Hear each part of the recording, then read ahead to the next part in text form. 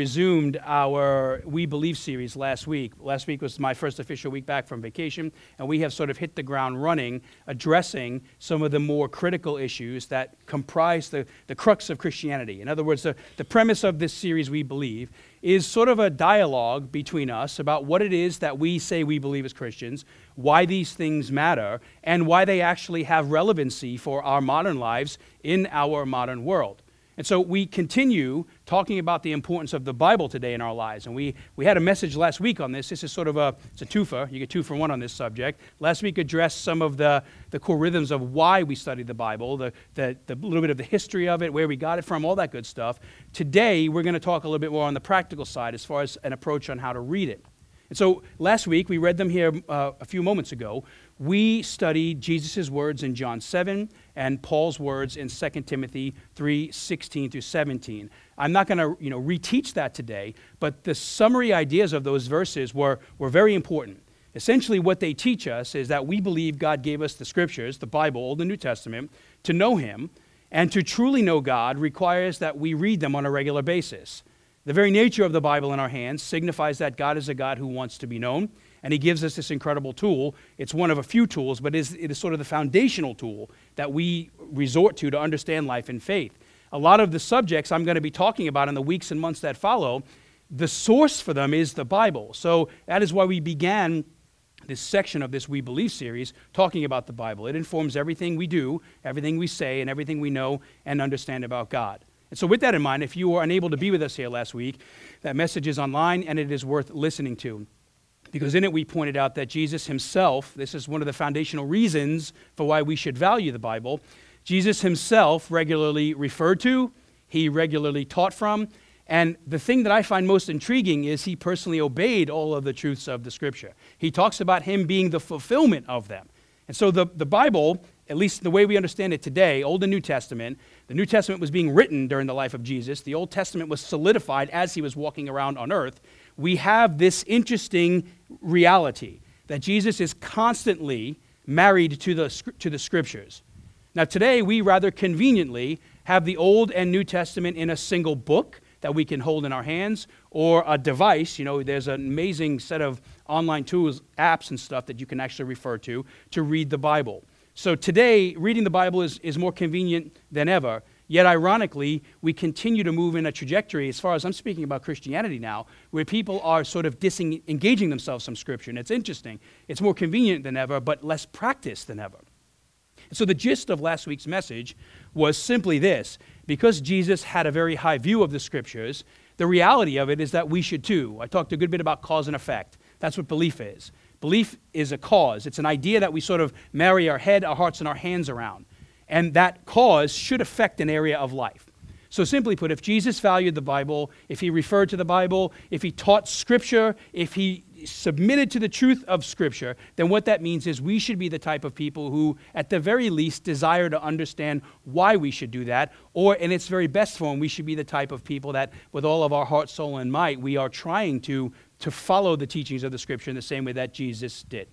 And so today, I want to add a bit of a natural progression step to this teaching by giving us a recommendation on how to actually read the Bible. All right, we talked about the way we approach the Bible, that Jesus Himself says these words, these teachings are not His own. They come directly from the throne of heaven. That's what He says in John. In other words, they are God's words. And because God is our authority, at least in the Christian faith He is, these words should also be an authority in our life. They should deeply matter. And then 2 Timothy teaches us that the Bible's teachings are really important for us in a number of ways. They help us to understand life. They can correct our paths when we stray. They can encourage us. They can exhort us. They can challenge us. They really are a bit of a rudder in our lives. We talked about the importance of what that means. Today, I want to offer you a recommendation on a way to read the Bible. And I say a recommendation because there are a lot of ways you can read the Bible. And while there certainly can be some wrong ways, simply meaning the Bible is a piece of literature, so you can approach it in ways that might cause us to maybe misunderstand it. Like, for example, if I were to read the front page of a newspaper to you, which typically highlights the most significant events going on in our community, if I were to read that to you as if it was a love letter, it would sound utterly awkward, would it not?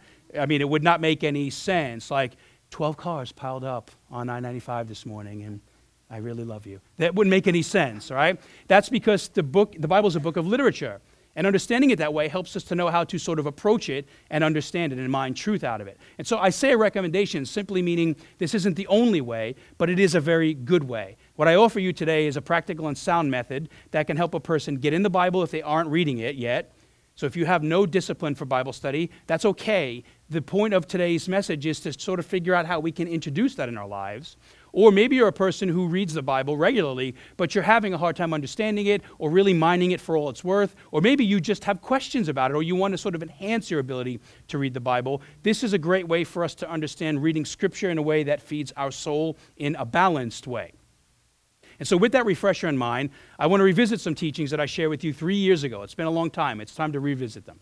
They're extremely important questions that we're going to look at today, 2 of them. One we'll answer in its entirety, one we will just briefly touch on, but don't mistake my brevity for importance. They are very practical in nature, and they can be immediately applied to your life, and I hope you will receive them as such and follow up with them if you have questions about them this week. The first question is a simple one. What is the best way for me to study the truths of the Bible? If we really believe the Bible is as important as we say it is, then we should naturally want to know how to approach it. And secondly, what should I expect to happen when I study the Bible? And this is what makes the Bible sort of unique from the rest of the world's literature. There is sort of an expectation we should have when we approach it. If it truly is God's revelation of himself to us, if it truly is one of the evidences that God desires us to know him deeply, then what that means is we shouldn't just sort of read it without a motive or a purpose. We should read it deeply believing that God desires to show us something about him and about us. So approaching the Bible this way, understanding how we approach it and sort of what we expect from it, gives us a bit of a framework to read it correctly and to have it applied deep into the annals of our hearts. And so let's jump right in and address the first question. What is the best way for me to study the Bible? This is a very simple question in nature, but it can be pretty complex. I mean, if you were to search right now, how should I study the Bible online, you would probably get like 20 million hits on it, all right? There's a lot of sort of thoughts and ideas. Some people are speed readers. Some people believe in reading heavily. Some people are just a verse a day. Lots of ways to read the Bible. This is a good way to sort of encapsulate the best of both worlds. How can we sort of read the Bible intently, but also somewhat broadly so that we're connected to like the significant stuff in the Bible, the little important items, but also connected to the larger story? Well, what I would say is in Christianity, a balanced truth diet, keep in mind what we said last week, God's words to us are truth, and our soul hungers for truth. So I'm going to talk about this from the angle of food today. A balanced truth diet can be achieved by regularly reading a gospel and another book or topic of your choice. And I'm going to explain what I mean by that. Approaching a gospel, Matthew, Mark, Luke, or John, and then constantly being in another book or idea in the Bible. And whenever I talk about this idea, sort of focusing in on Jesus and then, maybe piecemealing or cherry-picking side buffet items on the table of truth, I like to talk about a bit of a biological reality by looking at a disease. Now, work with me here, because I'm not saying reading the Bible is a disease. I'm just saying if we approach the Bible improperly, it actually can breed a form of diseased Christianity. So follow me through to the end on this one. And it's a disease that was very common a couple hundred years ago. Not so common today, at least in our country, but still one we are very susceptible to. It's a devastating malnutritional disease called scurvy. And I reference it because it is probably the best example of what happens to our souls if we actually avoid the Bible altogether, or maybe just piecemeal, cherry pick what we want to study, and actually don't embrace all of what God is trying to show us about our lives and our world. So in case you don't know, unlike a lot of other diseases which just come upon you, they literally are the types of things where they show up one day with a diagnosis without warning. Scurvy is an interesting disease because it's actually very avoidable. Sailors suffered from this many, many eons ago because it is brought upon by a lack of vitamin C. And so as they were out at sea, they did not have access to fresh fruits and vegetables. And because of this, they got sick, a great many of them. And eventually it was determined that by supplementing your diet with lemons and limes and any other high-value foods that have vitamin C in it, you could actually stave off the effects and maybe even entirely cure this issue. And so scurvy is literally caused by a deficiency of vitamin C. And what's interesting about this, the parallel I'd like to make to our study, lack of, or incomplete understanding of the Bible, is that the symptoms for this start out rather mildly. It's brought on by a bit of a feeling of lethargy, like maybe you're a little bit tired. That might be normal. That happens to us on regular days, right? We're a little bit sleepy or tired. Maybe we feel a bit slow in life and, we didn't have the energy that we once had. And you can sort of relegate these things to just the normal progress of life. Or it can be something more significant, which is what is happening here. So the symptoms started out rather mildly. However, when left unchecked, the symptoms progressed into far more dangerous problems that began to cause very serious damage to the body, and they could even be deadly. People died from this, all because they either intentionally knew that they should have been ingesting vitamin C and chose not to, or they were just not aware of the fact that they needed it, and eventually the disease overtook them. Now, I'm not a dietitian. I did stay in a Holiday Inn last night. I'm not a dietitian, but I want to share a little bit about this. I'm not here to talk entirely about the effects of physical malnutrition on the body, although I find since we are made body and soul, these things really do have very strong parallels. In the same way you do or do not study the Bible, we can learn something about this. The way you do or do not study the Bible will largely dictate the health and the vibrancy of your soul, because God says the truths of Scripture are literal food for your soul, the same way that food is literal food for the body. What we ingest and how we treat ourselves often has a cause and effect. The same is true with the Bible. And for some people, let me give you some examples here. For some people, let's just start with the worst case scenario. We don't read the Bible at all. And there are lots of reasons for that. Maybe we don't want to read the Bible, or maybe we're new to the faith and we don't understand how to read the Bible, or maybe you're sitting here today saying this is the first time somebody's ever said, hey, I should think about reading the Bible. There's no judgment in this. Don't hear me trying to point fingers. I'm just saying whatever the cause is, whatever the reasons are for not reading the Bible, there are a great many people who do not. And the reality of this is that spiritual malnutrition at this point is the least of our worries if this is the state we're in. Because God says this action is equivalent to spiritually starving ourselves to death. You know, we've all likely seen, whether it's on TV or stuff we read in school, we know the effects of starvation. Eventually it takes over your body and it will take your life. The same principle is true when it comes to our spiritual intake, the way we sort of choose to live and feast on the truths of God. We are in a faith where Jesus wants us to thrive on the vine. That's what he says. He is the vine and we are the branches. And when we are deeply connected to him, vibrancy should be what defines our life. Vibrancy doesn't mean we're happy 24/7. Vibrancy just simply means we are indwelled by the power of God and live our lives in a way that reflects that. We are victorious. We can overcome. We have hope. We have joy. But what happens here is if we disconnect ourselves from truth altogether, we make a decision to die on the vine rather than being sustained by it in Jesus. It's a very serious problem. Eventually, the soul will wither up and die. Some of us might suffer from a different problem. It might seem more mild at first, but it actually can have the same effect. Maybe we're reading the Bible, but we don't really know how to read the Bible in a way that catalyzes spiritual growth in our lives. So words seem hollow to us. They might be numb or empty. We're approaching Scripture and we're saying, God, speak to me, and we don't feel like he is. This can happen quite a bit. Maybe we're in a hard season in life, or life feels like winter. There's no sun shining. And we are approaching the Bible not understanding what's going on, and because of that, maybe we get calloused towards it or discouraged by it. Very real things that can take place in our lives. And at the end of the day, we hear these ideas that when we are in truth, we should be growing, but we don't necessarily feel that. This is also a very significant issue. It is sort of like the scurvy reality. Over time, that weariness, that fatigue can actually really hurt the soul. It can actually damage or jeopardize our walk with God. And so this feeding your soul idea is what I want to address this morning by giving you a practical two-step reading plan that will help you grow healthily into the image of Jesus. Not perfectly, but healthily. This doesn't mean we won't make mistakes. It doesn't mean that, what I'm going to say today in 35 minutes is going to cover every single gap. That's not my intention today, is to give you like a slam dunk. It's just my idea to sort of maybe give us a general idea for us to be able to migrate in the same direction on how we can avoid some of these major pitfalls, starving ourselves to death, or maybe actually incompletely feeding our soul. And so what I would say first and foremost, and I am a firm believer in this, is if you want to read the Bible for all it's worth, then you have to make it a point to continually read a gospel so that everything else you read can be filtered to the life and the teachings of Jesus. And by a gospel, I simply mean there is the gospel, the truth of Jesus Christ in the Bible, and then there are the gospels, Matthew, Mark, Luke, and John. And here's why I think it is important to continually be reading something from them, even if it's just a verse or two a day. Here's why this is important. Today, we are living in a world that seems to be somewhat infatuated with, I like to call this abstract spirituality, and I've talked about this before because it's a very significant challenge. And what I mean is, it's very common for people, and at times even Christians, to see God, his truth, the Bible, the church family, all these sort of we believe ideas. It's very easy to sort of approach them and derive a lot of confusion from them. What I simply mean is, a lot of people in our world today seem to value blurriness when it comes to spirituality. when it comes to life. Now, it's one thing to sort of be confused and to want to know what's going on. It's another thing to sort of value the confusion. And that seems to be common in our world today.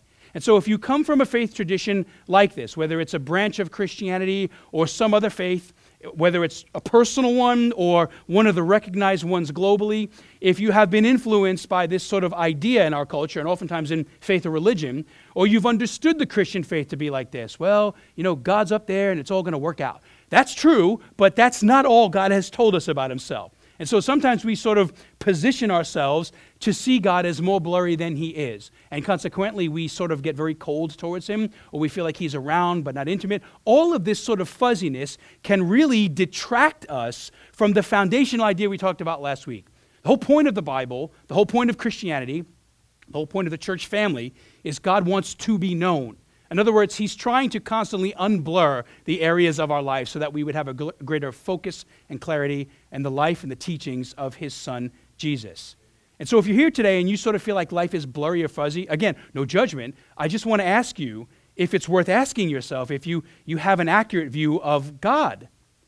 And furthermore, it's very fair to say if we sort of start very blurry, God can't be known, or maybe God is known but not really in a real or significant way, what happens is this camp of people will likely have a very hard time marrying any of the teachings of the Bible to our everyday life. And there is a great amount of stuff in the scripture that can really benefit our everyday life. I was reading this morning about how God wants us to be a people who love mercy from the book of Micah. It's interesting. And today I've been thinking about what does it mean to be a person who has received mercy in a way, and I love it, and I love to see other people receive it too, right? It really is a really short sentence, that one little idea. But it was enough to sort of bend my whole head around it this morning. To this very moment, it's popping up in my head right now. God desires to be known. And the challenge with the blurriness of faith is that spirituality for this type of person, it is a very vague thing.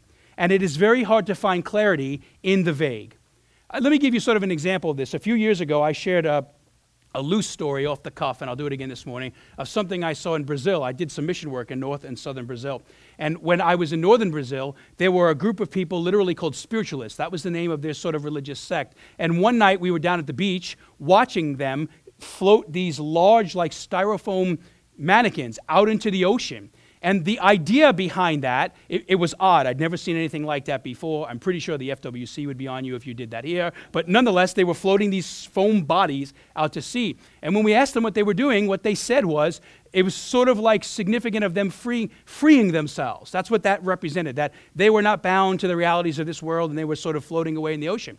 And while it was sort of beautiful in its essence, it was also, I think, utterly disconnected from reality. So, for example, it's like 185 degrees out right now, and you and I are likely running our air conditioners nonstop. And when FPL wants their $300 from you this month, if you say, listen, man, I am disconnected from the realities of this world. I'm floating free like a foam statue in the ocean. They're going to say, be free as you want, but I'm turning your electricity off, right? That's not how the world works. Right? Jesus speaks about us being free, but he doesn't detach that freedom from the realities or the trials or the struggles or the stuff that goes on in life, right? So this is a great example. In that sense, it's almost like a migration towards confusion. And I looked at that and I thought, man, this would be wonderful if it was true, but it just didn't resonate with me. And Paul talks about this. There's a lot of this sort of idea in the Bible. It's not condoned, but it is referenced when referring to ancient and modern spirituality. It's a challenge. 2 Timothy 3:7, it'll be behind me. Paul's talking about a lot of stuff right now. But he sort of hits this archetypal person when he says, this is the type of person, someone who is always learning, but never able to come to a knowledge of the truth. And think about that. It seems a little philosophical in the front end, but it's actually very practical. What he's talking about is a person who's always seeking something in life, freedom. But the reality is they've actually not found it. Or they want a direction in life. And the reality is they've not found it.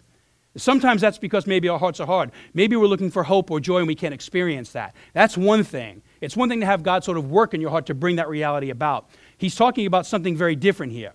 He's actually talking about a type of person that sort of knows the truth is out there. They just really don't want to know what that truth is. And so what happens is in our desire to know God, we know that might be costly or have an effect on our lives. And so we desire, we search, we're always learning, but we're actually never coming to any conclusions, any knowledge of truth. And what that means is we sort of like, we're in the cul-de-sac of life. spiritual, physical, and emotional. We're sort of spinning our wheels, or it's like the dog chasing the tail. And so this abstract faith issue is a bit of a problem, because faith to this person, I like to say, it's like nailing Jell-O to a wall. Go ahead and try that today. You'll waste your time.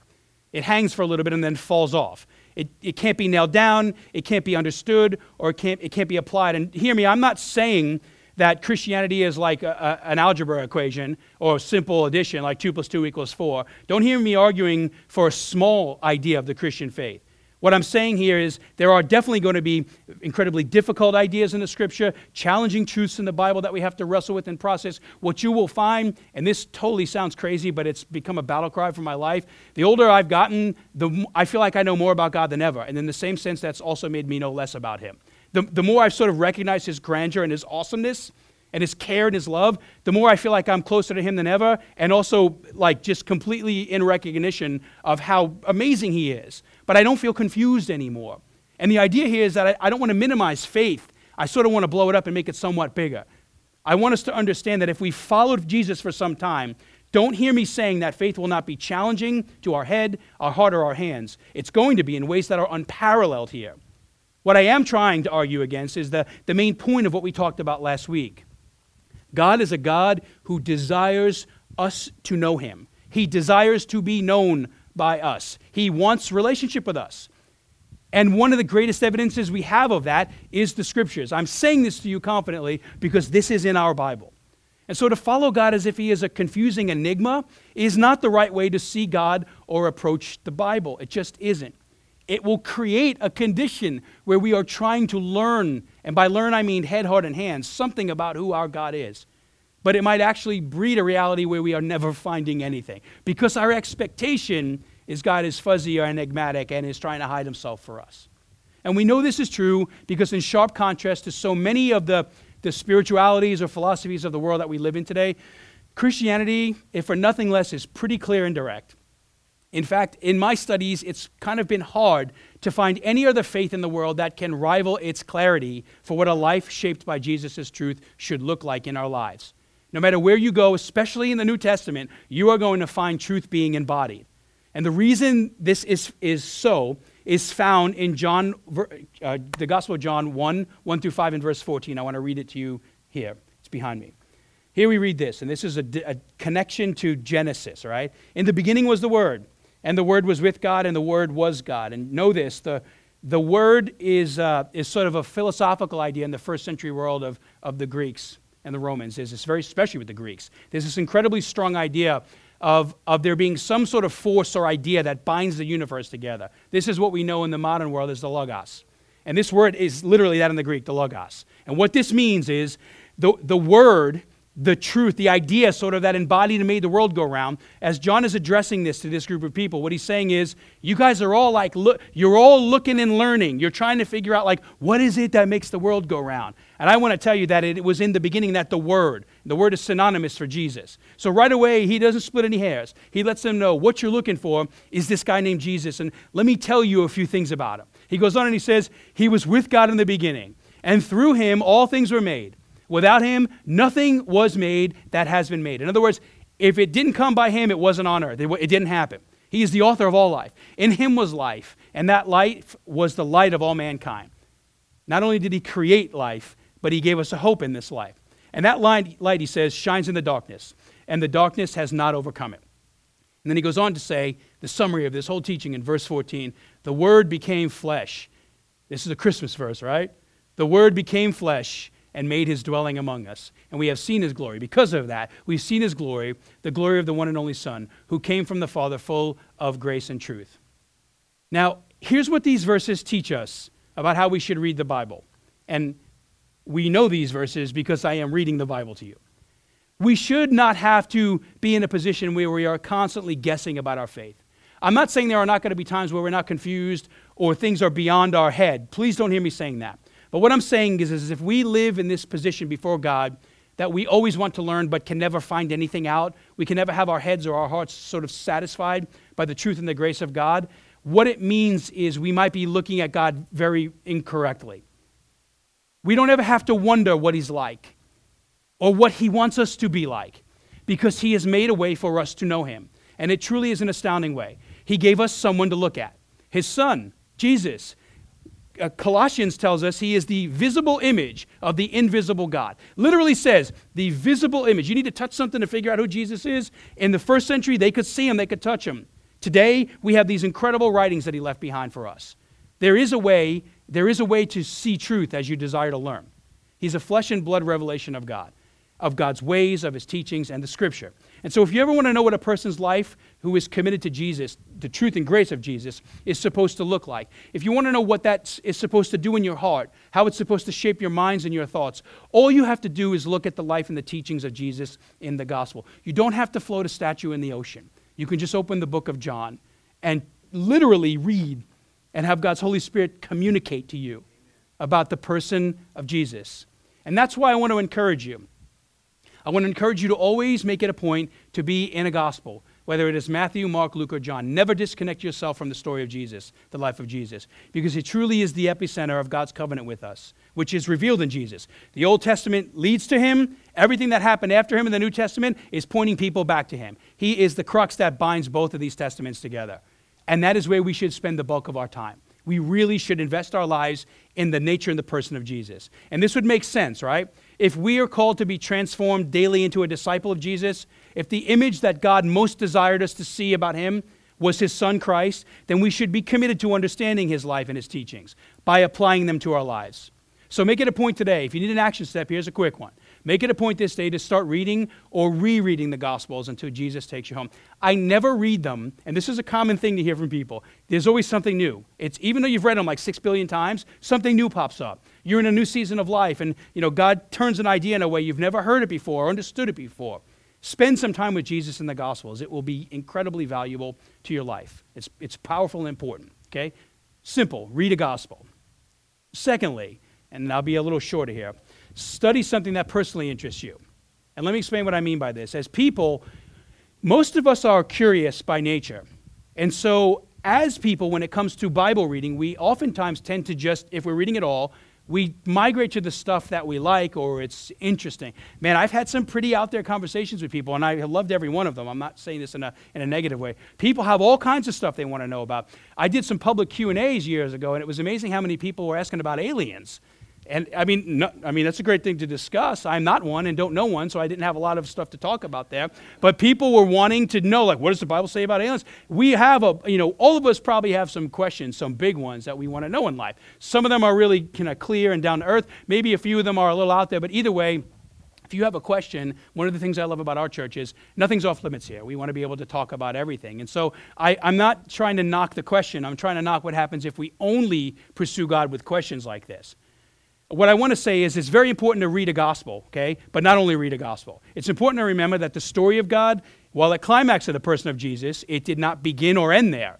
Jesus is binding both covenants together, but God's working several thousand years before him, leading to Jesus, and he's working several thousand years after Jesus' time on earth. Right now, he's working through us. The power and the presence of Jesus is alive and well in this world through his Spirit. So it's important that we don't just get red-lettered. I've heard people say this in years past. They only want to read those areas where Jesus speaks, and some of those can be very hard to deal with. The rest of the Bible was given to us for a reason, and that is why it is important to simultaneously read another book of the Bible, like, for example, the books of the Old Testament. Start reading Genesis and Matthew at the same time. It's pretty interesting what you'll put together there. Or maybe, for a season, you address some of these topics you have questions about, like, what does the Bible say about aliens? Not recommending that one, but go ahead, give it a look-see. What does the Bible say about life? What does the Bible say about whatever? Fill in the blank. This ensures that we have a bit of a balanced diet of truth and application in our life. And I'll give you some examples of this. Maybe it's seeing what the Bible has to say about an important issue to you right now in life. Maybe you're sitting here looking around in the world and you're saying, like, man, I see a lot of suffering in people. Or, man, it seems like poverty is on the rise. And you're saying, like, God, what do you say about suffering and poverty? And what is my role in this? How do I be the type of person who can embody Jesus in these areas? You fill in your blanks if it's not poverty or suffering. The idea is stuff's going on around us. And it might be good for us to consult God about what our role in these things are. Or maybe it's something far more personal right now. Maybe you're here saying, like, man, I wish I could be thinking about other people, but I'm pretty anxious right now, and I've been utterly depressed, and I'm defined by fear at this moment. I can't even sort me out, let alone people around me. That's okay. Maybe it's time to say, while you're reading about the life of Jesus, what does the Bible say about anxiety? What does the Bible say about a heart that is constantly blue and depressed? What does the Bible say about me being a person who's always living in fear? That's my driving decision in life.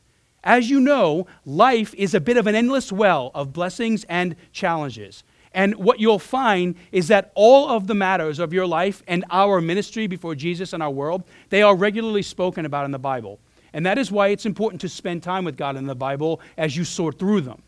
I'll give you another example of this. Right now, I am trying to get a better understanding of what the Bible says about distraction, because it is such a growing issue in our media-saturated culture.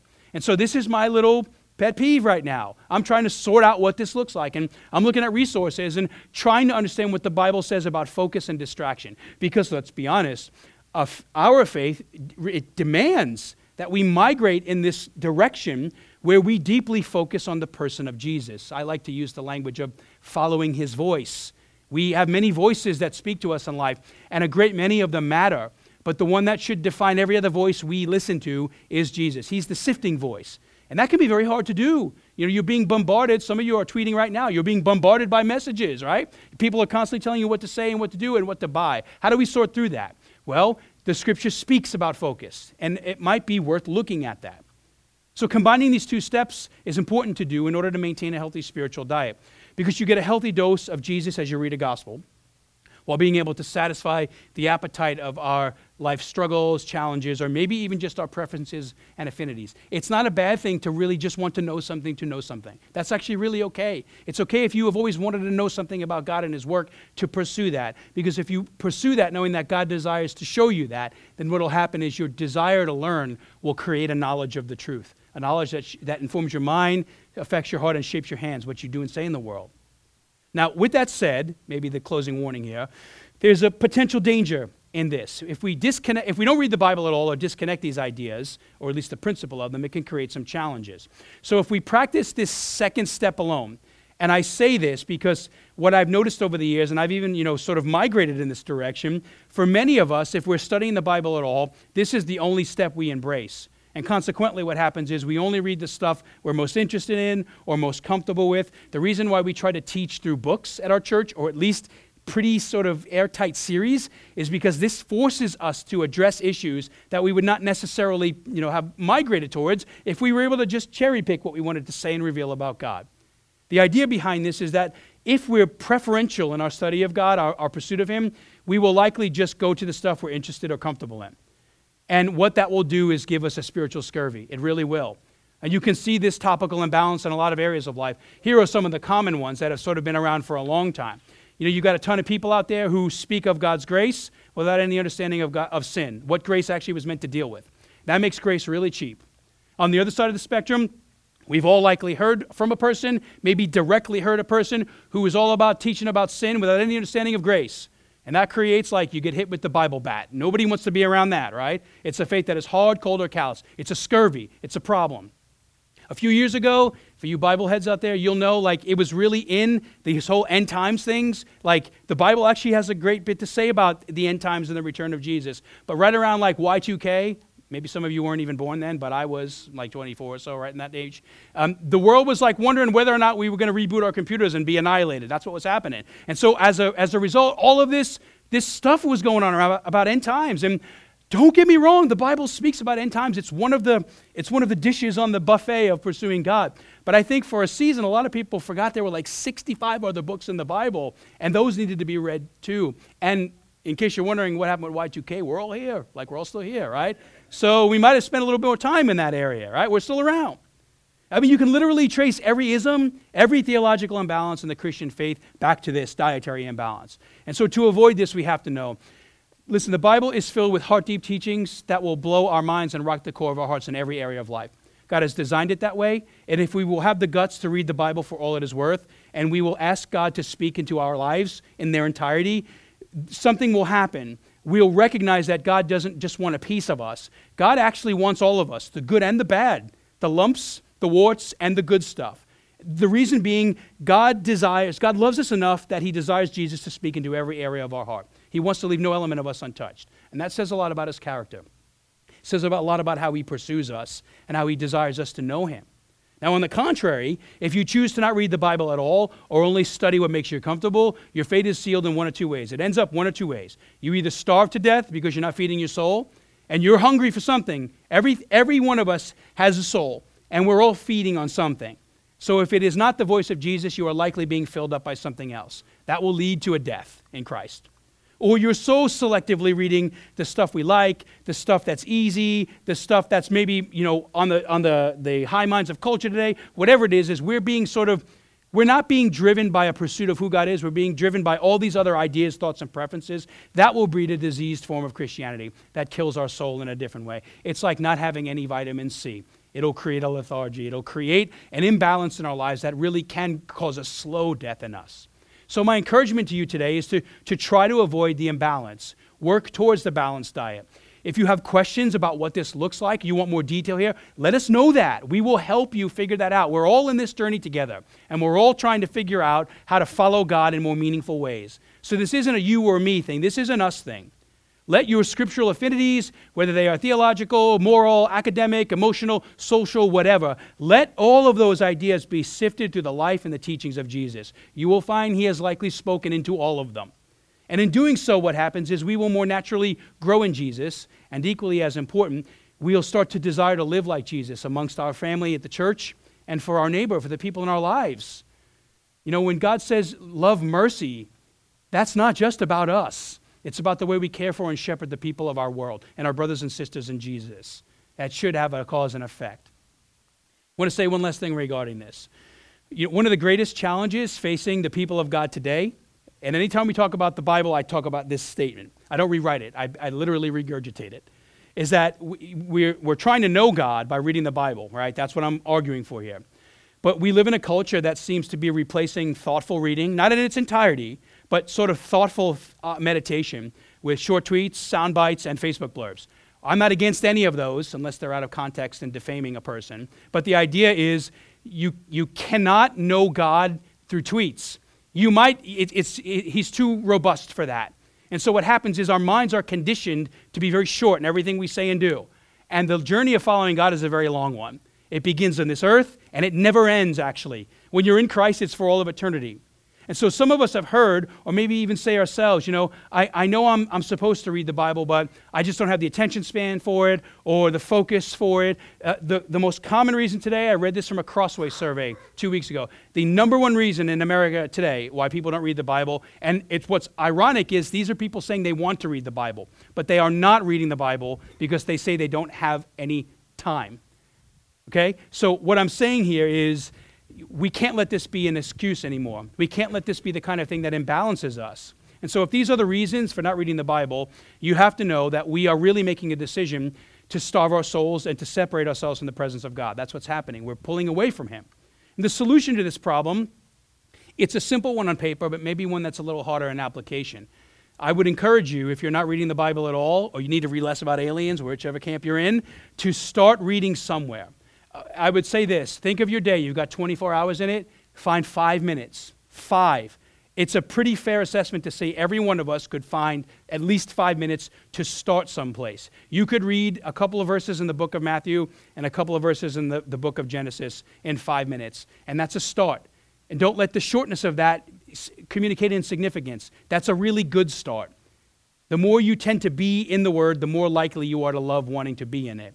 And so remember, when I say read the Bible, I always like to say this. I'm not arguing for you pursuing a PhD in Christianity. I'm not saying go ahead and spend 11 hours tonight doing that. That's great if you can find the space for that. If you're in the working world, that's hard. I'm just saying spend some time with God in the Bible. Start someplace with a balanced diet. Start by reading a few verses a day. Because as I said a few weeks ago, everyone in life is being shaped by something. Our culture, our friends, our family, other worldviews, our own desires, the expectations of life. We are all being molded. And I'm going to make a strong argument for us being really mindful of what it is that is actually molding us. That is why God's given us a life, so we can think about it and reflect on it. And in the Christian faith, to live in a way that actually reflects his goodness and his glory and his grace. That said, God's desire for those who say they love and follow Jesus is really that we'd be shaped into the image of his Son. And that only happens when you actually spend time with his Son in the Bible. Make it a point to be in the Word. My second question, and I promise you I've got like 4 paragraphs here. We're not going to be here 40 minutes. My second question is, now that we've sort of talked a little bit about what it means to read the Bible, how should we read it, approach a gospel and a topic, I simply leave you with this. What should I expect to happen as I read the Bible? We would be amiss if we didn't talk about this. And I want to answer this question with a quote from a really well-known theologian in our world today. He writes in very practical ways, which is why I like him. His name is Wayne Grudem, and he's a really well-known, trusted theologian, and he said something that really impacted me in his book. It's a really short book. It's worth picking up if you don't have it. It's called 20 Christian Beliefs Every Christian Should Know. And it sort of talks about some of the foundational things that make us Christian, our foundational beliefs. And I hope that the impact this had on me, it'll have a similar impact on you, and I'll read it to you. He was talking about it, sort of expectations, like how do we approach the Bible. It'll be behind me. Read along with me. Wayne Grudem says this: if God claims that the words of Scripture are his own, and he does, then there is ultimately no higher authority one can appeal to for proof of this claim than Scripture itself. For what authority could be higher than God? In other words, what he's saying is we don't even need to make a case for why the Bible matters, because simply put, God said it matters. But part of being good witnesses and evangelists in the world is that we're actually going to help people to understand some of the history and the nature of why we think this is valuable. But ultimately, that's a courtesy to the world, is what God is saying. He judges himself by his own authority. What authority could be higher than God? So Scripture ultimately gains its authority from itself. Here's what I want to emphasize. But the claims of Scripture only become our personal convictions through the work of the Holy Spirit in an individual's heart. Here's an example of this. Read the Bible. The Bible actually says that. That's an authority. But the reality of that shaping our heart only happens when the Holy Spirit grabs a hold of us, when our desires and the work of God begin to align. Authority is not enough. If that was the case, I would have opened this by saying, read your Bible, and we would have prayed and gone home. It's not enough. It wasn't meant to be enough. The Holy Spirit doesn't change the words in any way. He doesn't supernaturally make them become the words of God, for they always have been. He does, however, change the reader of Scripture. The Holy Spirit makes readers realize the Bible is unlike any other book they have ever read. Through reading, they believe that the words of Scripture are the very words of God himself. It is as Jesus said in John 10:27, that great dialogue about the shepherd and his sheep. My sheep hear my voice, and they follow me. In other words, when you open that book, there is a voice. God is trying to communicate to you. So you see, when you choose to read the Bible for all it's worth, you should expect God to transform you into the image of Jesus. You should expect for God to speak to you, to encourage your heart, to convict you of sin.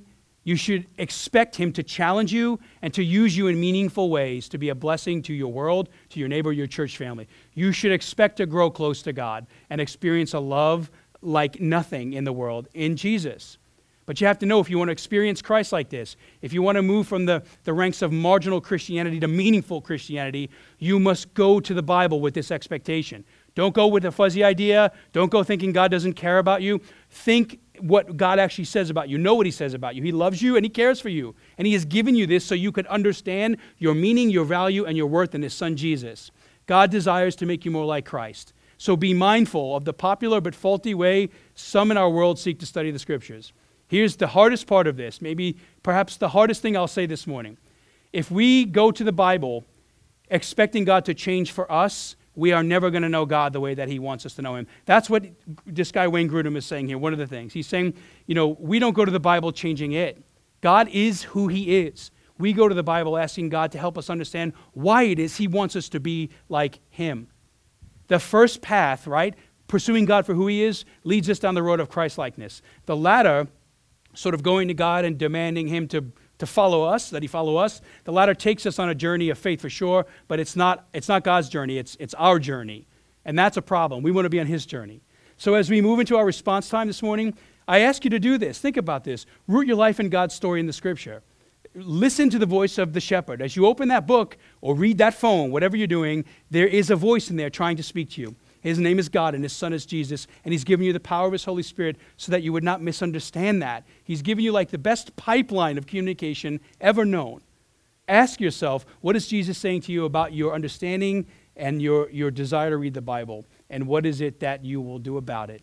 And if you have questions with any of that, please let us know. We want to do our best to help you figure out whatever it is you are trying to sort out when it comes to this truth.